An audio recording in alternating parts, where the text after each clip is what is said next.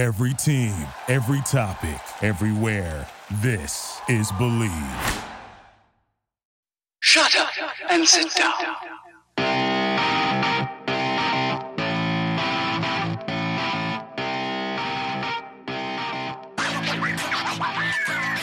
Hello and welcome back to Fourth Down Focus. I am Dan Lundy, host of the podcast and founder of Fourth Down University.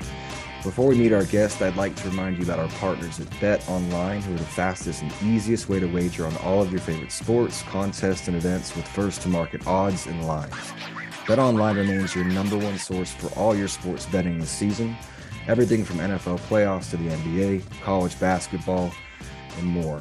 You'll always find the latest team matchup info, player news, and game trends at Bet Online with live betting options, free contests, and scores for almost any sport imaginable.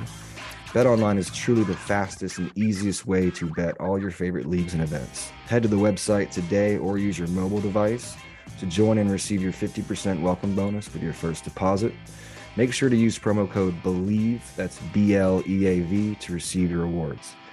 BetOnline.ag, where the game starts. Episode 87 of the podcast welcomes Fred Mitchell. Mitchell is a Chicago Tribune sports columnist who's written 11 sports books in his 41-year journalism career. During the mid-'60s, Mitchell enjoyed a distinguished football career at Wittenberg University. He emerged as one of the nation's first prominent small college place-kicking specialists by setting the NCAA college division record for career points scored by a kicker. In 2009, the Fred Mitchell Outstanding Place Kicker Award was founded in his name, and it has since been presented annually to the nation's top collegiate place kicker among more than 750 FCS, D2, 3, NAIA, and junior college programs. Mitchell was also a 2013 inductee into the American Football Kicking Hall of Fame. And when he isn't serving others, he's doing things through various civic engagements. But it is my pleasure, and I apologize for the lengthy intro, but upon doing research on you, man, I just think it's really neat what you've done for something that I am so passionate. And so welcome, and how are you doing? I'm doing great, Dan. Thanks for having me. I love talking about kicking and the history of it and how it's evolved, actually, over the decades. So it's my pleasure. Amen. It's like, I guess refined is a good word too, right? I think that you were a pioneer and people saw, wow, when people like you came about, and you were difference makers for the very first time in the sport, I think it was eye-opening to the guys, the Belichicks of that time that were like, whoa, this could be the difference, because everyone's so focused on offense, defense, and they were experts in that back then. But I think they're slowly becoming experts in fourth down now, and we're in 2020s. So thank you for being that guy that was a catalyst for sure to help fourth down become where it is. And I totally think it's evolved for the better. Let's talk about, I guess, first, you have a background in, like, I was looking at football, baseball, track. I love those type of kids. I think the NFL does. I think college coaches look for that. The versatile kid, the kid that can be coached because he's got such an experience in so many different things. There's parallels to be drawn, if you will. So what led you in all those things that you were doing? How did you find kicking? Yeah, well, you're right. I played a lot of baseball, like a lot of kids did. Little league, high school baseball, American Legion baseball, and thought, that sport might be my future. In addition to that, like you said, I ran track. Our high school had an excellent track team, and so I was a sprinter and on the relay team there as well. And then there was football. So my kicking career actually started when I was about 7 years old. My father bought me a football and a tee for Christmas. And so I go out in the backyard, and we had an empty lot on the other side of us. And there was a telephone wire in the alley between my backyard and the empty lot. So I started out by saying, let me see if I can get this ball up over the telephone line. And lo and behold, oh, hey, I can do that. And then as a year or two went by, I said, maybe I could put up a goalpost of some type. So way back in the 50s, I guess it would have been, uh, I took my mother's clothesline and used it as a crossbar. And the uprights were two bamboo poles that had our carpeting had come in. So I stuck those in the ground as the uprights, and the clothesline as the crossbar. And then I would kick from my backyard to the empty lot, back and forth, back and forth. And if I tried a real long kick from around 50 yards or so, and it happened to land on a clothesline, then the whole goalpost would collapse. So I had a lot of fun with that. And then, so I did that, and I grew up in Gary, Indiana. Northwest Indiana was a real hotbed for basketball, especially. So a lot of my friends were preoccupied with basketball. I played a little bit, but I spent more time kicking than they did. And so that's how I got started. And then fast forward, I skipped a grade, skipped the 5th grade. So I was younger than my classmates. So I was a skinny 14-year-old sophomore, probably maybe 6 feet, 150 pounds at most. And before a physical education class that was being held outside on a baseball diamond, a friend of mine, Glenn Ballard, was holding the ball for me at second base. And I'm kicking the ball over the right field fence, which was pretty high on the other side of the tennis courts. So it was probably at least 45, 48 yards maybe. And physical education teacher came out who happened to be the head football coach, Bob Stearns. And he saw me kicking and immediately said, "You're on the varsity. You're going to be our secret." And that's what launched my career, and gave me the confidence that this is something I could do. And we're talking about an era where there were no kicking specialists in high school. Just very few even in college, but definitely not in high school. So I was thrilled, and that's how I got started. Before I forget, you mentioned the name. You have to mention the name Bill Belichick, and I got a real quick story there. So I end up going to Wittenberg University in Ohio. My coach is named Bill Edwards. Bill Edwards is in the College Football Hall of Fame as a coach. Bill Edwards is the godfather of Bill Belichick. And yeah.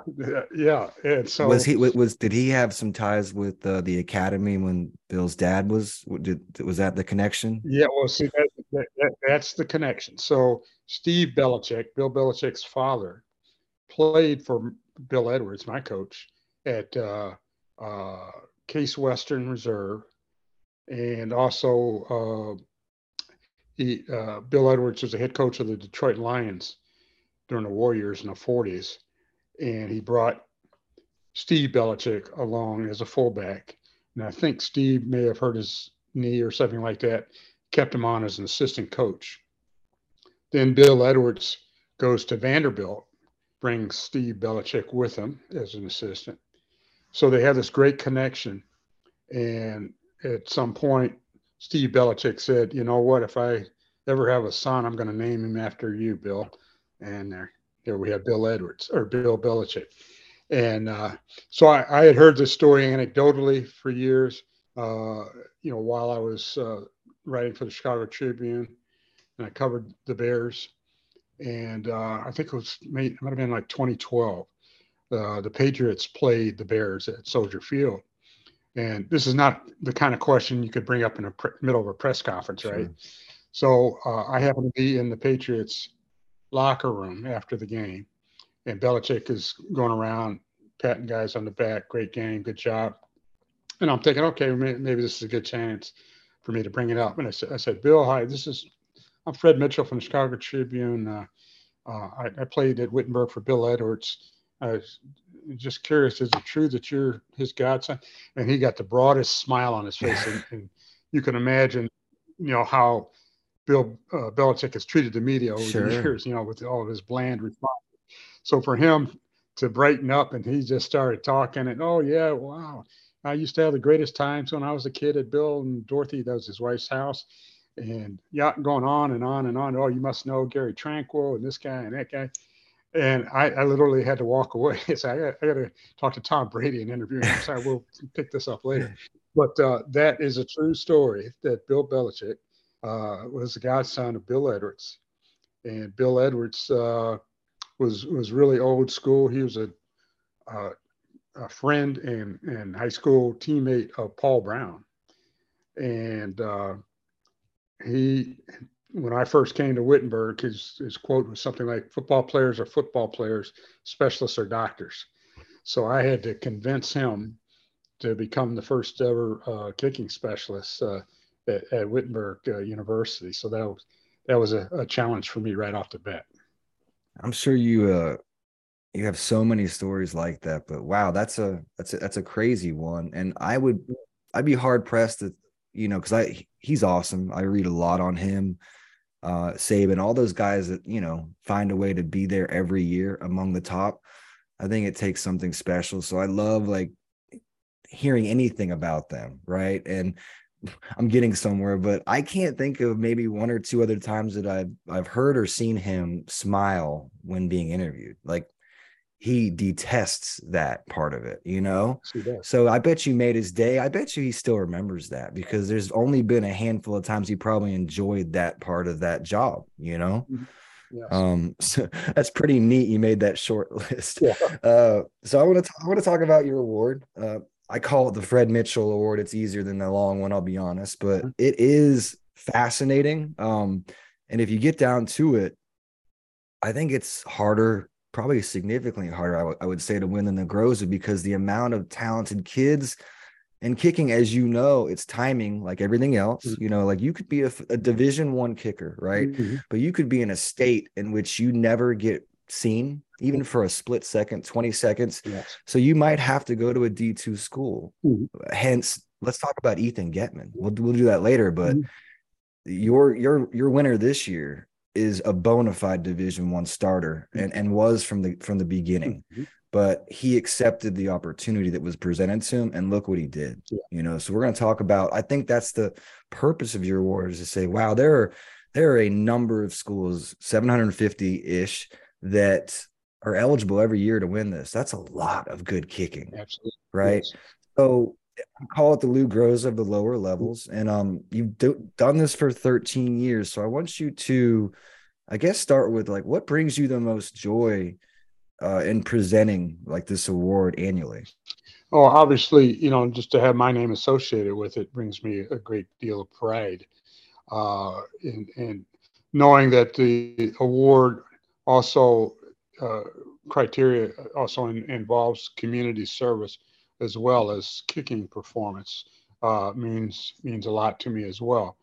And it further underscores to me that good kickers can, perform in front of 1,000 fans or 100,000 fans, and that a 50-yard field goal is a 50-yard field goal, regardless of where you do it. It's, Amen. Oftentimes when you talk about the lower levels from Division I, where people say, well, the competition is different and this and that and the other, players aren't as fast. Well, with kicking, you're not competing against other athletes. You're just competing against the field, if you will. So, so many examples have come about over the years with our award winners. One name comes to mind is Cole Tracy. Cole Tracy kicked at Assumption College out east, had a fabulous senior season, and it turned out that he had a redshirt year coming and of eligibility. And LSU was looking for a kicker. They had some problems there the previous year, and so they signed Cole Tracy as a graduate performer, and he goes on and has a fabulous year. I think his first game against Miami, he either tied or broke the school record with a 54-yarder, hit 3 field goals. So now he's gone from performing in front of 2,000 or 3,000 to 100,000 for home games at LSU, national television. And he ended up being a Lou Groza Award finalist, one of the top 3. And statistically, could have easily been the winner of that. So that he's a good example of what we're talking about. The other example I bring up is that the NFL's all-time leading scorer, Adam Vinatieri, went to, I believe it was South Dakota State, graduated in 1996. This is before we had the award. But at that time, I think they were Division II, and now I think they're FCS. Either way, they would have qualified for our award. So here you got the NFL's all-time leading scorer coming from one of the non-FBS colleges. So those are any number of examples. Going way back when, Tom Dempsey had the record for 63-yard field goal for a long time in the NFL. He went to a junior college, Palomar Junior College in California. Nobody ever heard of that. But once again, he was given an opportunity in NFL and showed people that it doesn't matter. So to answer your original question, a great deal of pride for me. A gentleman named Chris Carney is the president and chairman of the Chicago chapter of the National Football Foundation. And while I was with the Tribune, I would often go to their award ceremonies, and they gave out various awards. And he knew about learned about my kicking background. And I brought it up to him. I said, there's a Lou Groza Award for major college kickers, but I said, there are a lot of great kickers at smaller colleges, and there's no award for them. Not thinking that he was going to move to the next step and say, yeah, you know what, you're right, and we should name it after you. I said, okay, I can go with that. And so I appreciate that. And I like the fact that it gives, it puts a lot of these young people on the radar. Not necessarily that they will all become NFL kickers. Obviously, the numbers show that there's just not that many jobs available. But I think every one of our winners so far has had at least a look from the NFL, whether it's a pro day or whether it's going to camp. In a couple of cases, they've kicked in the league. Patrick Murray from Fordham University was a kicker for the Tampa Bay Bucks for a couple of years and with the Browns. We've got a guy, Sergio Castillo, who kicked with the Jets briefly, but mainly in the Canadian Football League, has done he's had a fantastic career there. Other guys, Tom Lebarski was in the camp with the Giants and the Bengals, and on and on. So I'm if this helps these guys get noticed, it's great. We talk annually as a group, whether it's usually in a Zoom, and we do updates on the lives and careers of these guys, and all of them have found success in various fields, and talk about how winning this award impacted their confidence level and ability to do their jobs better. So it's a great fraternity. That's what I hear constantly from the guys. They stay in touch with each other. We keep tabs on them as well. And we're certainly pleased to have Ethan Getman as part of that fraternity now. Yeah, it's an honor. I know that he is just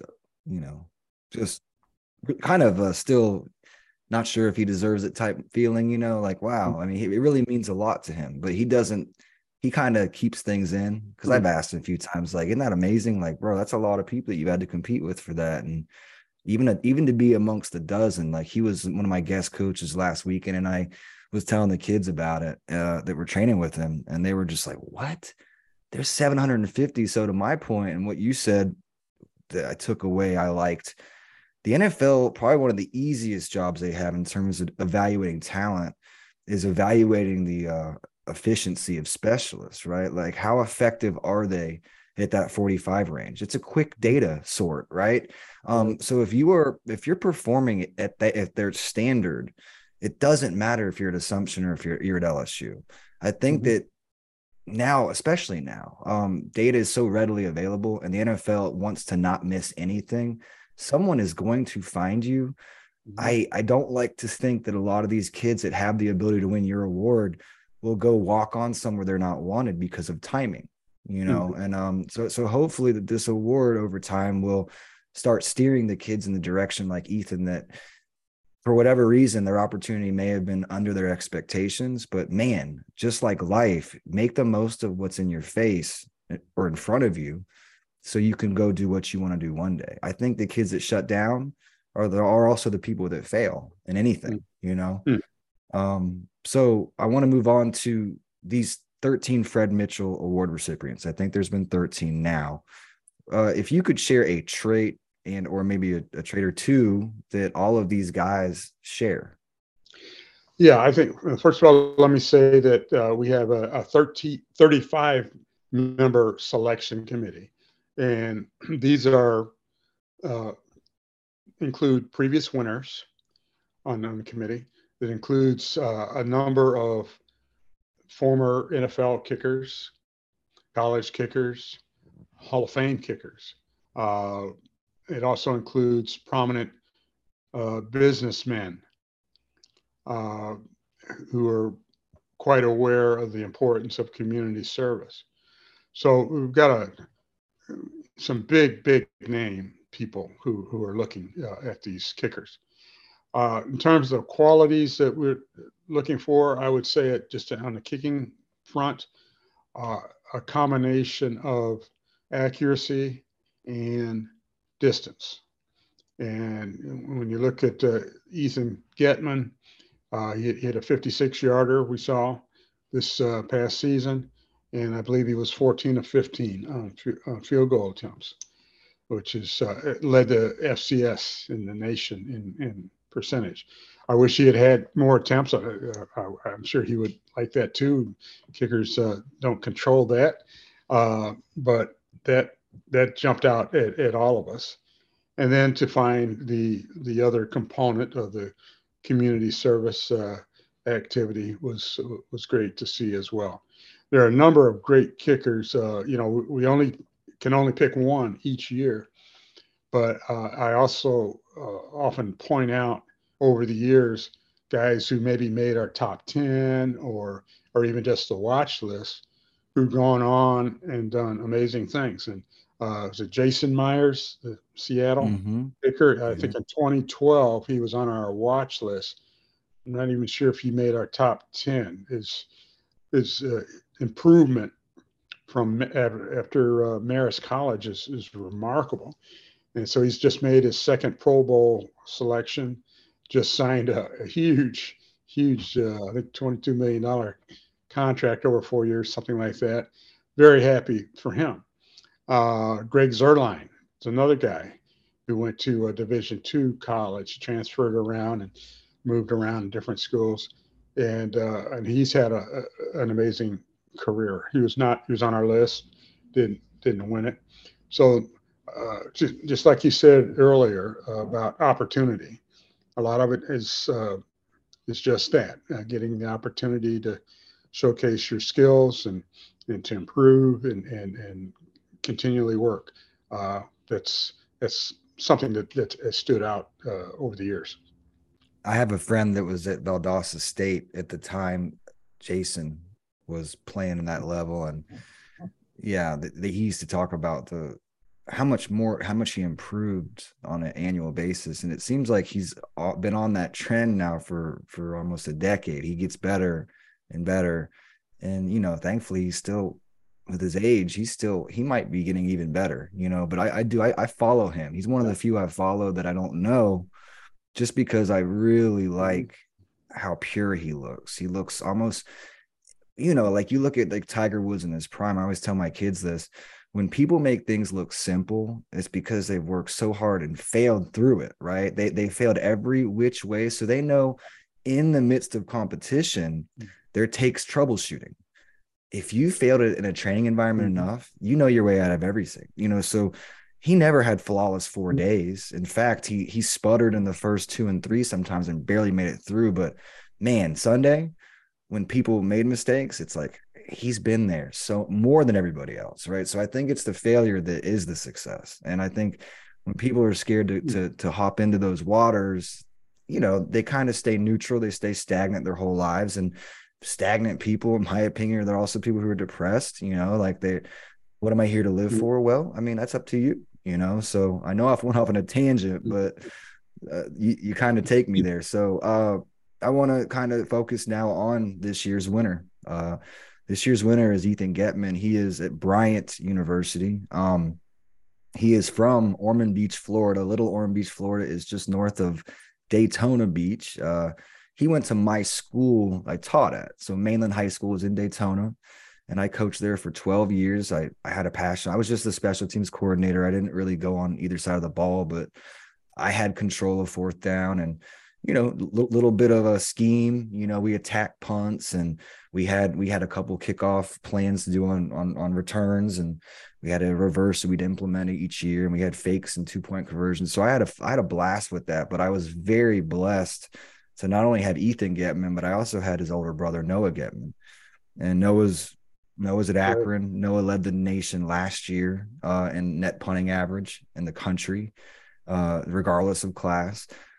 It was just neat to have both of them in high school at the same time, but it made Ethan, like people ask, wow, he's a dog. Why does he so stoic? Why does he not get routed? Why can't I get under his skin?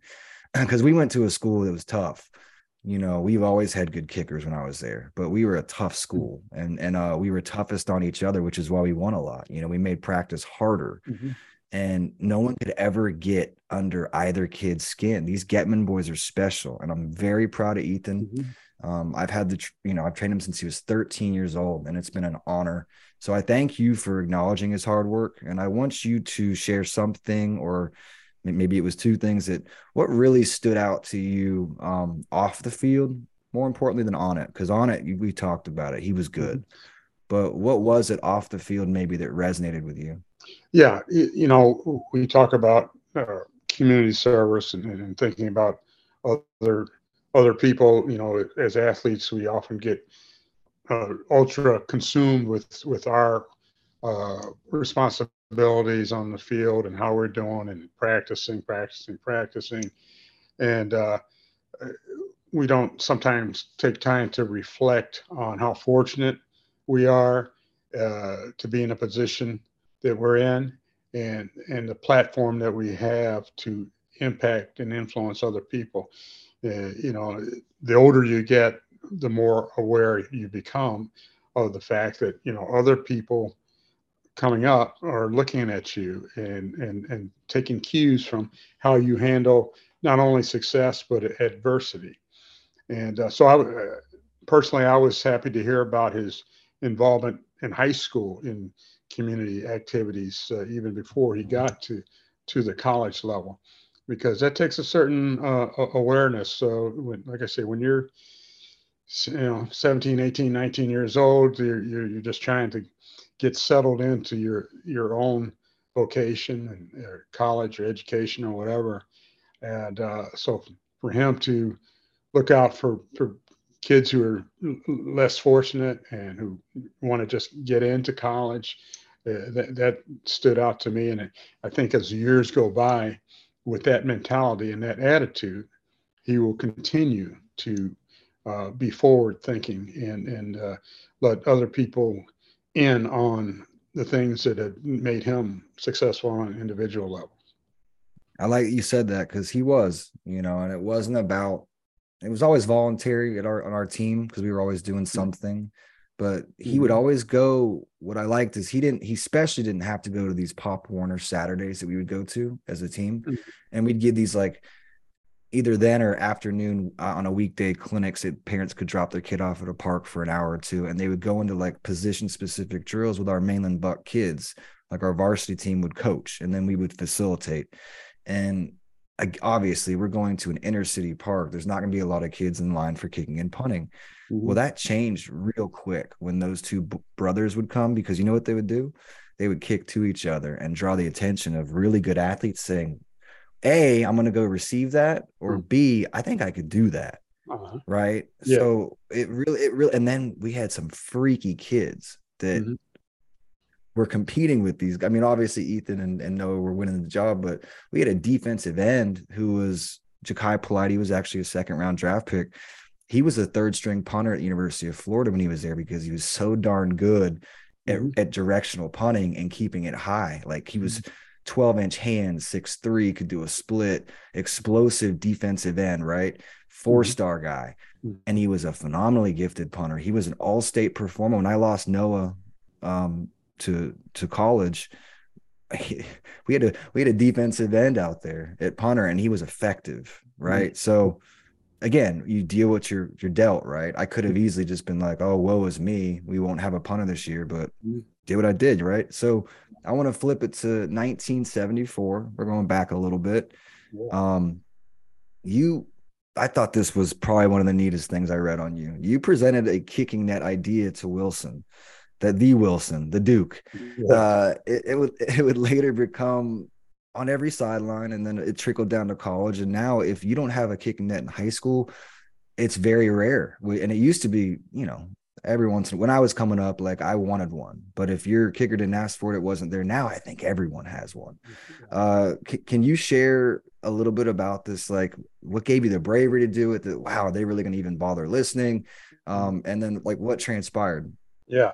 Okay. So going back, first of all, to right out of college, out of Wittenberg, when I wasn't able to land in a NFL camp, I played semi-pro football with the Columbus Bucks.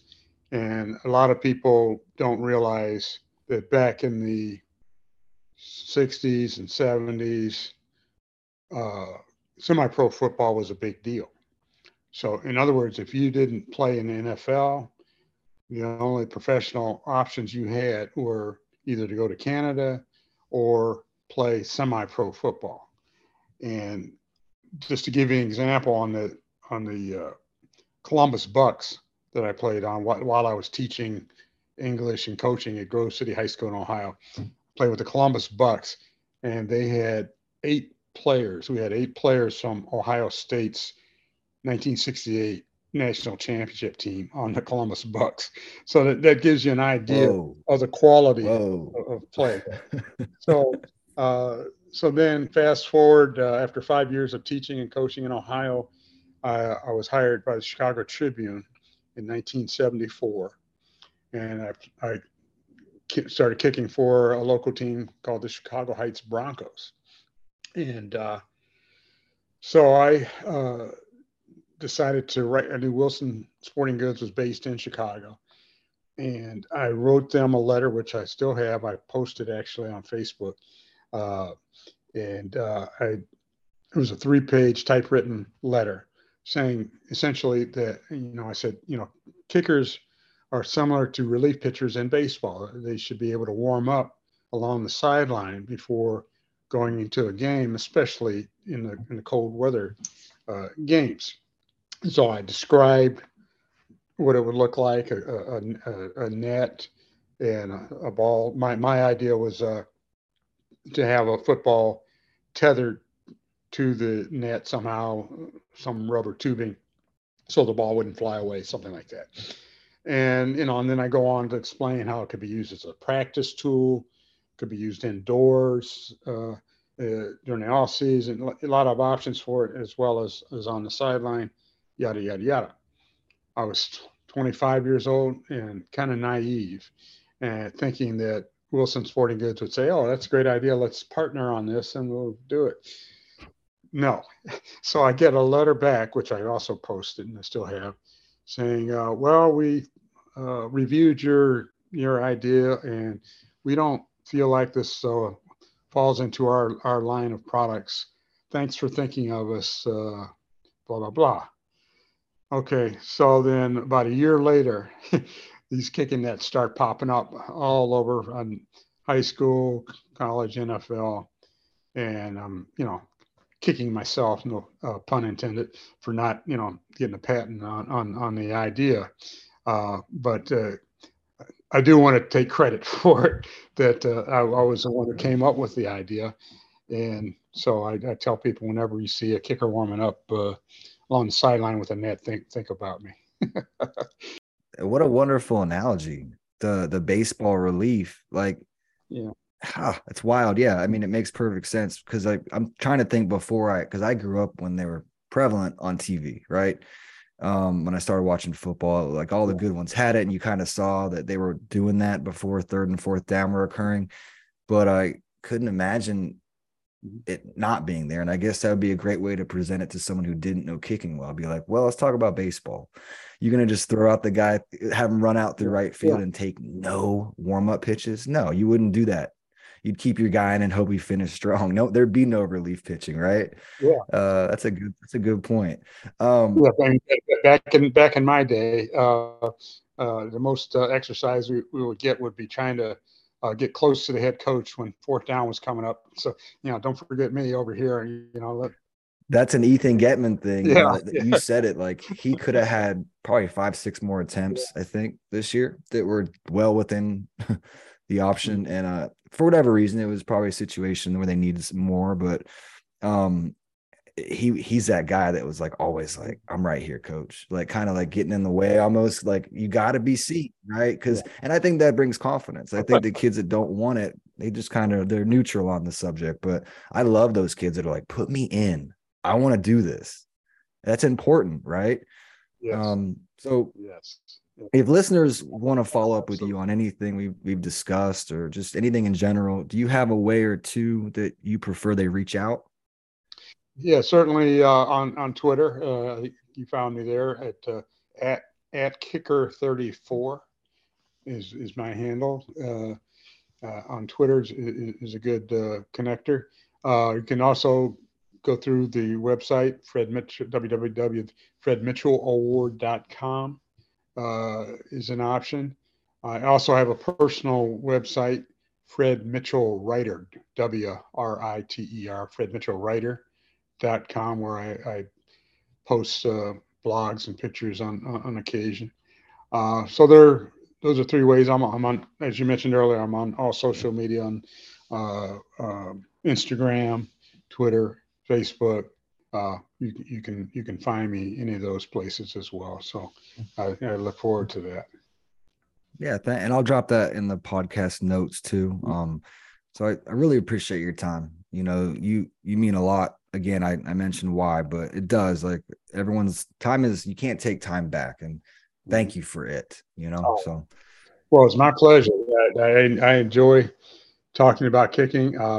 Like I said, I was a sports writer for over 41 years for the Chicago Tribune, and a good part of that time was covering the Bears. And my colleagues in the press box got, jokingly tired of hearing me say, kick it, when the Bears would get the ball in the, in field goal range. And I'd say, kick it on first down, and Cutler's going to throw an interception. And quite often that did happen. Yeah, it's fun to have a kindred spirit to talk about something that we have experience with and means so much to us. So anytime, I enjoy it. Agreed. It means a lot to everyone at Fourth Down Focus that you were able to share information that can and will. It'll help performance on the field. Please give us a 5-star rating, a review, subscribe to the show, share it with a friend. If you have questions or suggestions for future topics or guests, or if you just have feedback for the show, you can reach me, Dan Lundy, in several ways. My website is fourthdownu.com, and on social media, just try Fourth Down U. Thanks again for joining us at Fourth Down Focus, presented by Bet Online. We'll see you next week with an exciting new guest. And I hope this winter is treating each of you well, especially where you're from, Fred. In all things, give thanks.